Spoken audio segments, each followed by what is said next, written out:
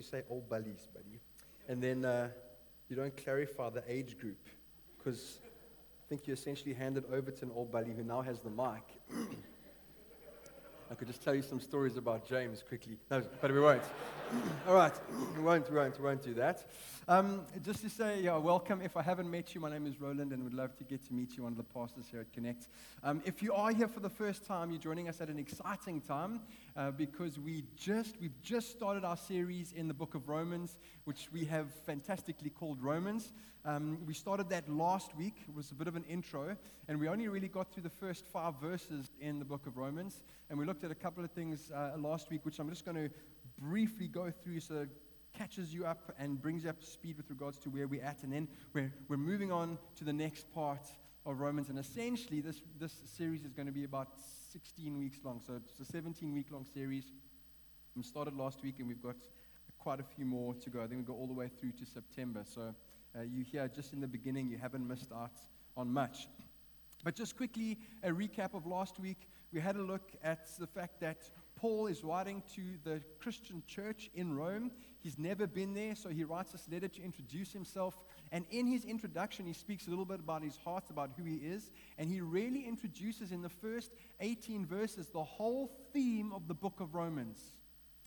But the whole theme can also be condensed into the first 7 verses. And what he unpacks there is this idea of the gospel. And he sets the whole book of Romans up as an unpacking of the gospel by mentioning in the first 7 verses what the letter is all about. And so a couple of things that we touched on last week was this, that Paul, in his understanding of the gospel, saw that there were 4 key aspects to what the true gospel really is. And for him, it started with the fact that the gospel has its source in God. That the idea of the gospel, the story of the gospel, comes straight from the throne room of God. It's not a man's idea. It's not a church's idea. It's not some board of elders' idea. It's not some seminary's idea.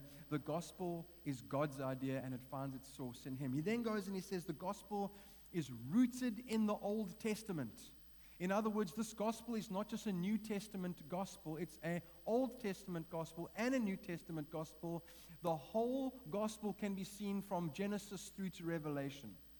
And despite what some theologians and pastors will tell you to do, we don't unhook the Old Testament from our faith for that reason. Because to understand what Jesus has done and why He did it is to understand the promise that up to that as well. All right? Then Paul says, not only is the gospel an old gospel, but it also is centered on Jesus Christ. Jesus Christ is at the center of the gospel. We spoke about the actual thrust of the gospel being about the glory of Jesus. So Paul mentions that in the first couple of verses. And the last thing we touched on was the fact that the gospel message calls for total surrender to King Jesus.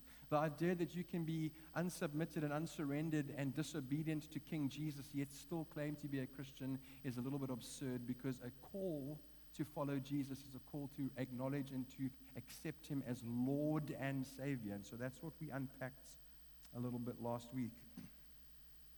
So this evening we're going to look at, also in the first 18 verses, we're going to be moving towards the end. We're going to look, though, not necessarily at what Paul considers to be part of the gospel and aspects of the true gospel. That's what we did last week. This week, we're going to essentially take a look into and dive deep into the heart of Paul and have a look at his attitude toward the gospel, and essentially what our attitudes toward the gospel need to be. In a very real sense, the verses that we're going to read unpack for us the heart that every Christian should have because of what Jesus has done in our lives.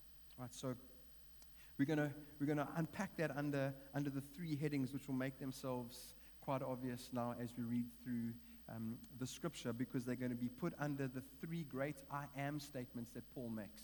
Right?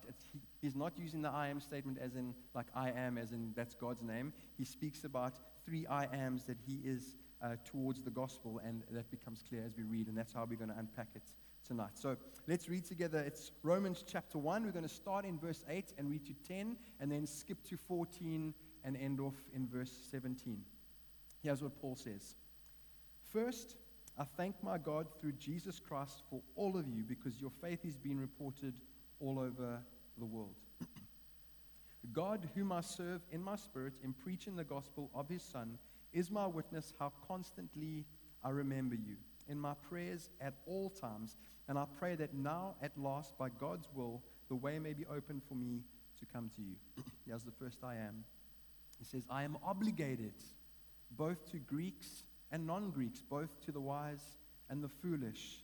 That is why I am so eager, Paul says, to preach the gospel also to you who are in Rome. And then the third I am, he says, for I am not ashamed of the gospel, because it is the power of God that brings salvation to everyone who believes, first to the Jew, then to the Gentile. For in the gospel, the righteousness of God is revealed, a righteousness that is by faith from first to last, just as it is written, the righteous will live by faith. When I read that verse, I was deeply impacted by the richness in it. And we could spend, like I said last week, literally years going through the book of Romans and speak on many different things in that passage. But one of the things that I was struck by as I read about Paul's three great I am statements was one, that one day when I stand before Jesus, when we stand before Jesus, we're all going to have to give an account for what we did with the gospel. Every single one of us. God's not going to ask you what your church did with the gospel. God's not going to ask you what your pastor did with the gospel. God's not going to ask you what your family did with the gospel. He's going to ask you what you did with the gospel. And each of us is going to have to give an answer and an account for how we invested the gospel of Jesus Christ. It's not enough to say that I came to church, that I went to Bible study, that I took notes. It's not enough to say that I considered myself a Christian. God's going to ask you, what did you do with the gospel? It's not enough to just articulate it. Instead, we need to be living the gospel out. We need to be preaching the gospel, and we need to be investing the gospel in people's lives. The story of Jesus must be told, and the only way that it's going to be told is by speaking it out. I'm sure it was Howard that preached a message not so long ago where he said, it's not just good enough to say, I will preach the gospel and use words if I have to.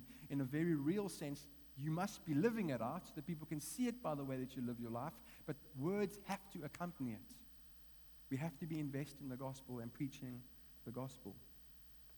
And so Paul starts off, he says, I am obligated. I realize that I have this huge responsibility.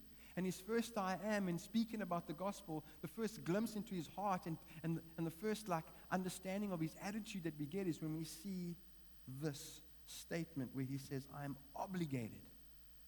Another word to be used there is, I am a debtor. I am a debtor to these people.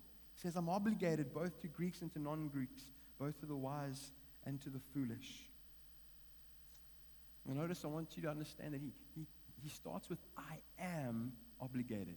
It's not I will be or I once was. This is his current state of being in mind. He is, I am, in the present state, I am obligated.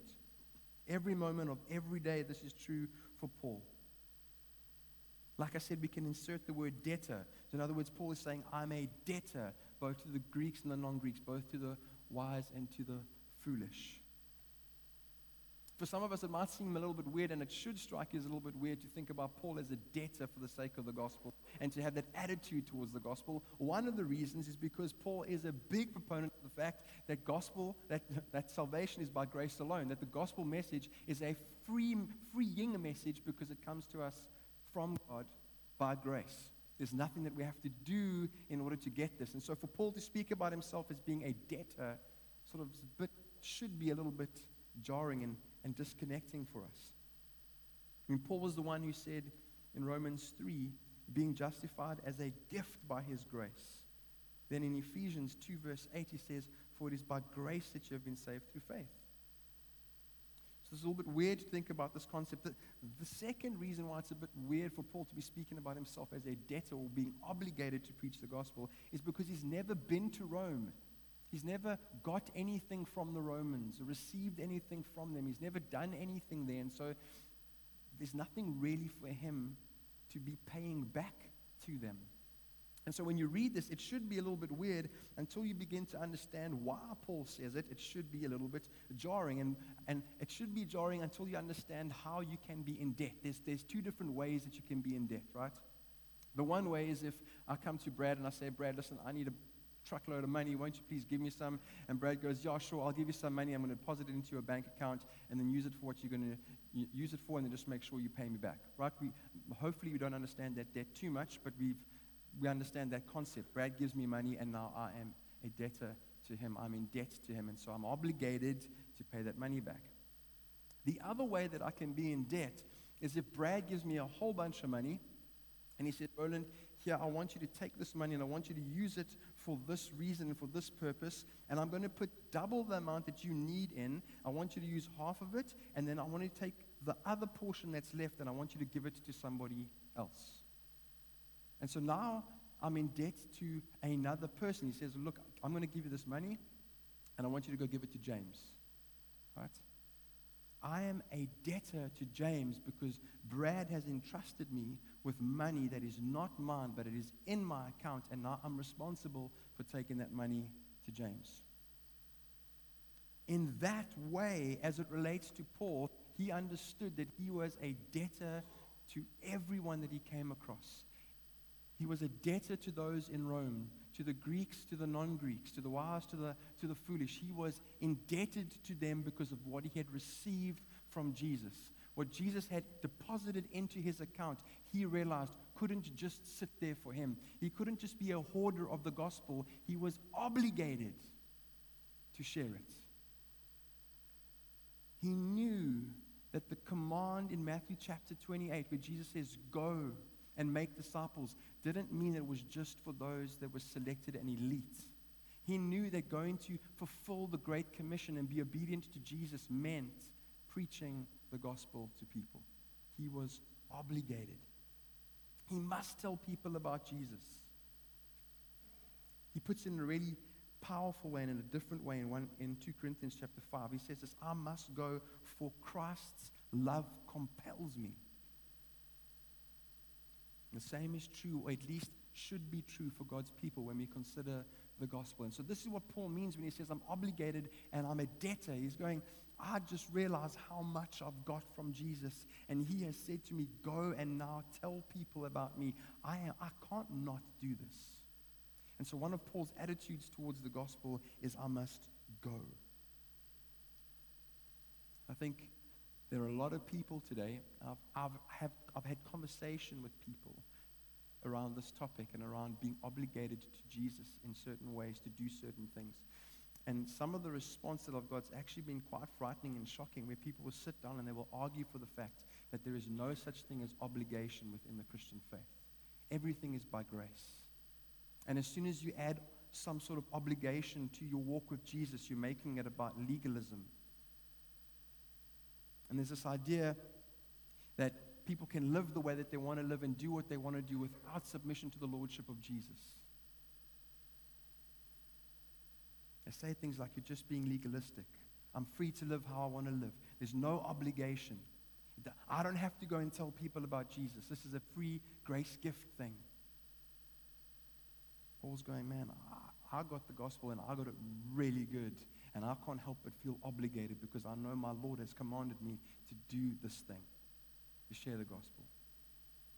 There's a really powerful analogy which I don't think many people know about, but it's in the book of Ezekiel. And Ezekiel uses the analogy of a watchman on a wall. These cities, the fortified cities surrounded by a wall or enclosed by a wall, and there'll be watchmen on the towers of the wall. And their responsibility was to watch out for the enemy coming. And when the enemy came, their job was to blow a trumpet and to warn the people in the city that the enemy was coming. And Ezekiel says, if the watchman does this and the people are warned and they do nothing about it, the blood of the cities on their own hands, the blood of the people's on their own hands. But if the watchman sees the enemy coming and he does nothing to warn the people, then the blood of the people will be on the watchman's hands.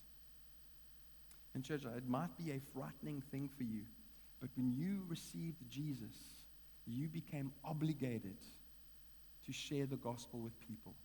You became a watchman on the wall, and you became the voice of a prophet, in a sense, for people in this world who so desperately need to hear about Jesus. Not the pastor, not the church elders, not some elite Christian group. You became responsible because you received the free gift of grace that comes by faith through Jesus Christ, But God said, go now and make sure other people hear about it. He became obligated. When we speak about obligation, we're not talking about being wild-eyed and like stupidly jealous and standing on the street corner shouting, repent, hellfire and brimstone, and intimidating people into the kingdom or into repenting. We're not talking about burning bridges. We're talking about taking the time to build bridges with people, to get to know them, to build relationship, to befriend them. We're talking about taking every opportunity you can. The person you sit next to on a plane, somebody at work, somebody at school, doesn't matter where it is, taking that opportunity to build a bridge of relationship, and then to, when the opportunity presents itself, take the gospel across and present it to them. Paul says, I'm compelled to do this.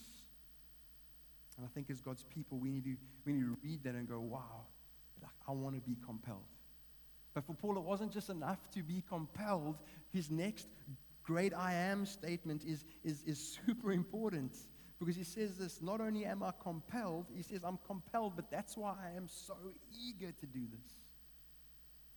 He says, I am eager to preach the gospel also to you who are in Rome. I don't know about you, but there have been many times, and there are still many times where I'm compelled to do something I just do not want to do.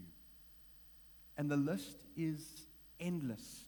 One of those things I will share with you is changing babies' nappies. Because I played a role in making our children, I felt obligated to help my wife change their nappies, right? And to bath them and to put them to bed when they were screaming. I was obligated, right? I had to do it. But you could have gone to the bank with the bet that I didn't want to do it. Right? And there was never a time where I was changing a nappy and I was like, oh, this is so good. This is great. Right? It really sucked. There were times where I didn't want to buy nappies. If you know what like they're expensive.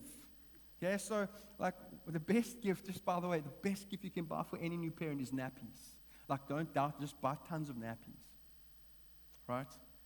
But there were times I went to the shop and I was obligated to buy them because it would have been really messy otherwise. But I didn't want to do it.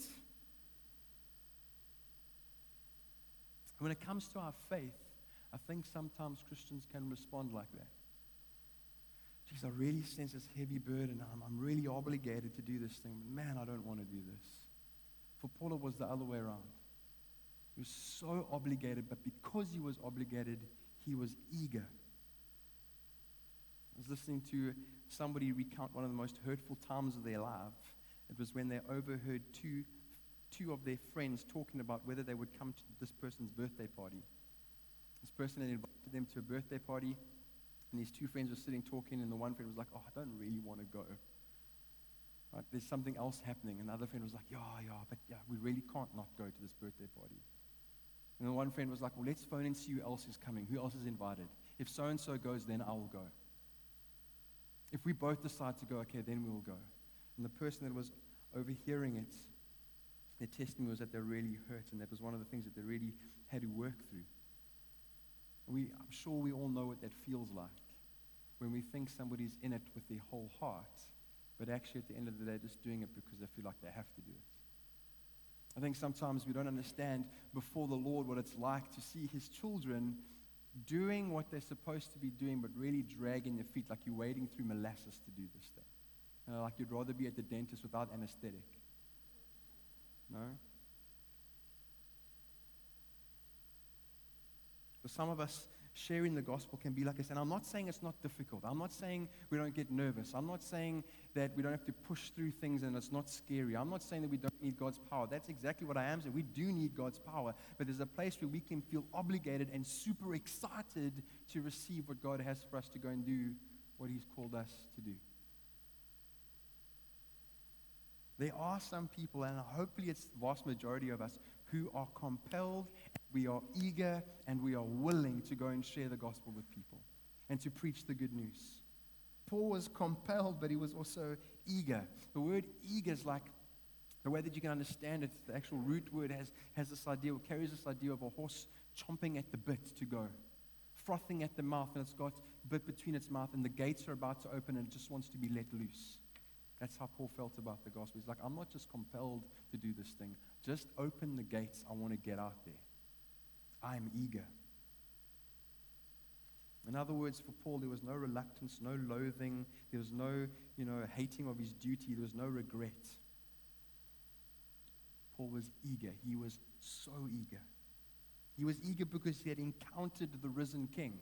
I don't know about you, but when something really good happens to you, you want to let people know about it. Right? Do you know how many SMSs and WhatsApps I got when what's the other thing? Fly Safair. When they were doing their R5 tickets. Anybody get any of those? I'm so jealous. Right? But they were doing this R5 ticket thing where they had this waiting room, and I missed out last year and I missed out this year. Brad will tell you because I lamented a long time. But they're giving away R5 tickets. Right? And everybody tells everybody about it. If you weren't told, I'm really sorry. Right? You probably weren't on my mailing list. Or when Debonair is the one year, I had a Facebook reminder 5 years ago. Chris Besson, thank you, Chris, told me about Debonair's free pizza. Right? And you just had to do this thing and you got a free pizza delivered to your door. I think we ate pizza for ages here at the church. But when something exciting happens, you get excited about it. And Paul was excited about the risen King Jesus because he had experienced it and he wanted people not to miss out on this good thing. He believed it was a good thing. That's what helped him to be eager. For Paul, the eagerness to preach the gospel was essentially an outworking of something supernatural that had happened in his life. It was a natural, supernatural overflow. He'd been reborn again. He'd received the Spirit of the living God. His life had been turned upside down. Because of that, the spiritual principle that Jesus speaks about in Matthew chapter 6 was at work within him. Jesus teaches in Matthew chapter 6, he says, where your treasure is, there your heart will be also. And then later on, he says this. He says it's out of the abundance of the heart that the mouth speaks. So for Paul, he had encountered the risen King. His heart had been transformed. Jesus had become his treasure. Jesus had become his pearl of great price. Jesus had become his everything. And because his heart was so full of Jesus, he couldn't help but speak it out. Not only was he compelled, but he was just excited for this thing to come out. And I've been so convicted by the stuff that's in my heart and by what I say and how I share it. There's certain things that you can speak to me about, and I will sit you down and you'll be stuck for ages talking to me about it. None of them have anything to do with Jesus. What am I so excited about, Brad? Planes. And people know that. If you know me, you'll know I'm passionate about aviation and flying and flight simming and things to do with flying. And what, James? Okay. I mean, I'm more excited. But let me say this. Paul was more excited about the gospel than Liverpool fans were last night about the soccer game. All right? And you'll know where the Liverpool fans are because they wear stuff around their necks. Yeah. When you're in love, and you'll know this if you've been there, when you're in love, you can't keep yourself from sharing the joy of that love with other people. When you're truly passionate about something, you can't help but speak about it. I think the question we've got to ask ourselves in reading Paul's letter to the Romans in the beginning, and when we look at his attitude, we've got to ask ourselves this question: is Jesus really your treasure? Or do we need to prioritize that again, or reprioritize it? Do we need to repent of what we've made Jesus? Do we need to hear those words from him again where he's speaking to the church in Revelation? He's saying to them, these things you've done well and you do them so well, but this thing I hold against you, you've forgotten your first love. Does Jesus need to come and say that to us? And it's okay if he does, because then that means we're still able to hear and receive, and he still wants us, and there's still space and time to repent, but then repentance needs to happen. And when we go, God, I'm obligated, but I want to be passionate about my obligation. And I need that to be a work of the Spirit in my life. Sometimes we so allow the love of other things to consume our minds that Jesus just becomes an afterthought, and then the obligation makes us feel guilty. We feel so guilty and burdened, and then we preach out of guilt and not in the power of the Spirit or for the love of the Lord. What's very interesting also about what Paul says here is that he's eager to preach the gospel in Rome. And that's amazing because Rome was the center of the known world at that time. And because of that, it was probably the toughest place on earth to preach the gospel. It was the capital of the great Roman Empire. And so you had men like the Caesars on thrones in Rome who believed that they were living gods or would soon become gods, and the people believed that as well. So the government there was no government at all. It was just one man really who dominated. The pride and the arrogance that dripped off of almost everyone that lived there was unbelievable, simply by virtue of the fact that they were Romans. They thought that they were better than anybody and everyone else. That's, by the way, why the word barbarian came about, was because if you didn't speak the Roman language, you were a barbarian, because any other language sounded like you're speaking, they would say barbar. And they just ended up calling you a barbarian. You're a barbarian if you don't end up, if you don't speak Latin. I was going to say Greek. I would have been a barbarian. Roman was like it was a den of iniquity. It was incestuous. There was idol worship. It was one of the worst places you can think of in terms of like sin and debauchery to be a part of as a Christian. And Paul says, I'm excited to go there.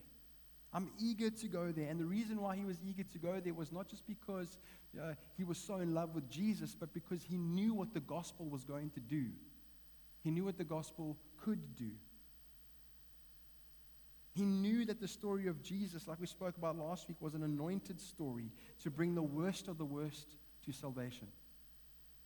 He knew that the gospel story was a story of light, and no darkness would ever consume the light, but that the light would expel the darkness. Paul knew that. Paul knew that by going to Rome to proclaim Jesus meant that he was going to be proclaiming Caesar is not Lord. Jesus is, and that message would change and rock people's worlds. And that's why Paul says what he says next. Not only is he obligated and eager, but he says, because of my personal experience, because of what I know the gospel is going to do, I am unashamed of the gospel. He says, I am not ashamed of the gospel. And we read that and it sounds so great, but a lot of people, and I ask the question, well, why would he need to say that? Why would he have been ashamed?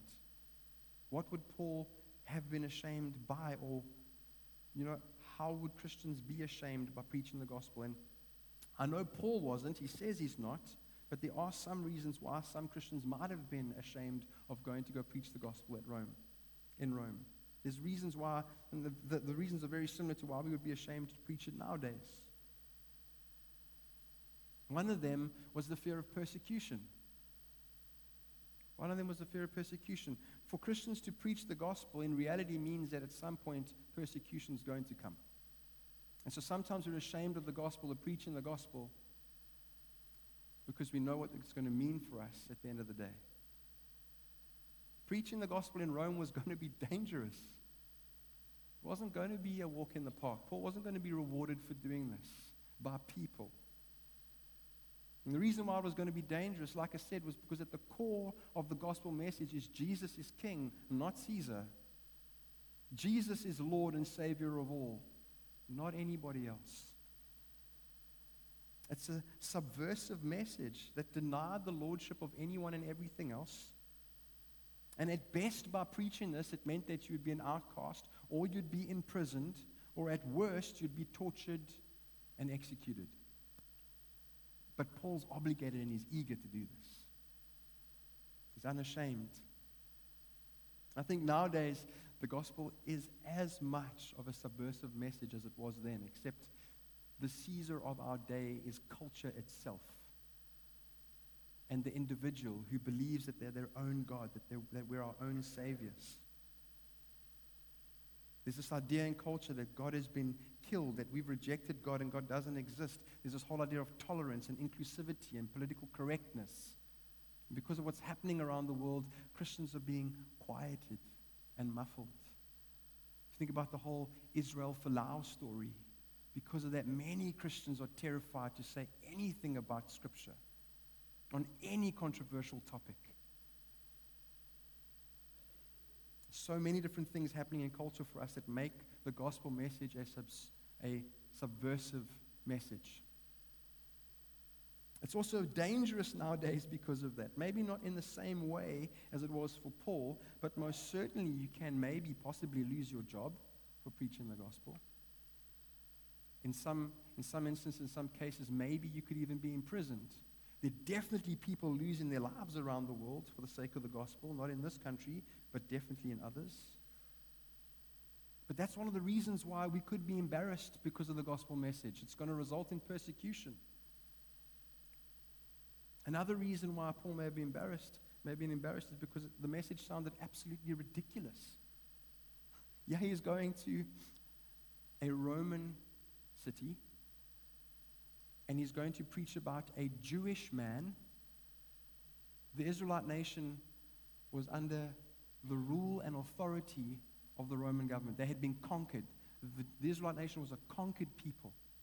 And here Paul is going to the Roman capital, and he's going to go and preach a message about a Jewish man from a nation that was subjugated by Rome. And Paul's going to proclaim that this Jewish man, who was a carpenter's son, fulfilled Old Testament Jewish scripture, but was executed by the Romans at the request of his own people, and then somehow was resurrected from the dead and is now Lord and Savior of all. That message would have sounded absolutely ridiculous to people. And that's why Paul says, we preach Jesus Christ crucified, a stumbling block to many and foolishness to those who count themselves wise. The Jews couldn't believe this story, so how were the Romans going to believe it? Among the sophisticated, intelligent people of the Greek culture, Paul was laughed at for his message. In Athens, he was brought before a court of philosophers, and he was asked and questioned about his faith. And when he spoke about Jesus being raised from the dead, the response of people was very disheartening if you were expecting them to drop down and fall at their knees. It says this in Acts chapter 17, when they heard about the resurrection of the dead, some of them sneered. And I think one of the reasons why we're ashamed of the gospel is because of the shame of embarrassment and being thought of as foolish and insane, of being mocked and scorned and being made to feel inferior. I think about my brothers and sisters at varsity who are constantly mocked by lecturers and other students who think they know it all, because intellectually they might be quite strong in some areas.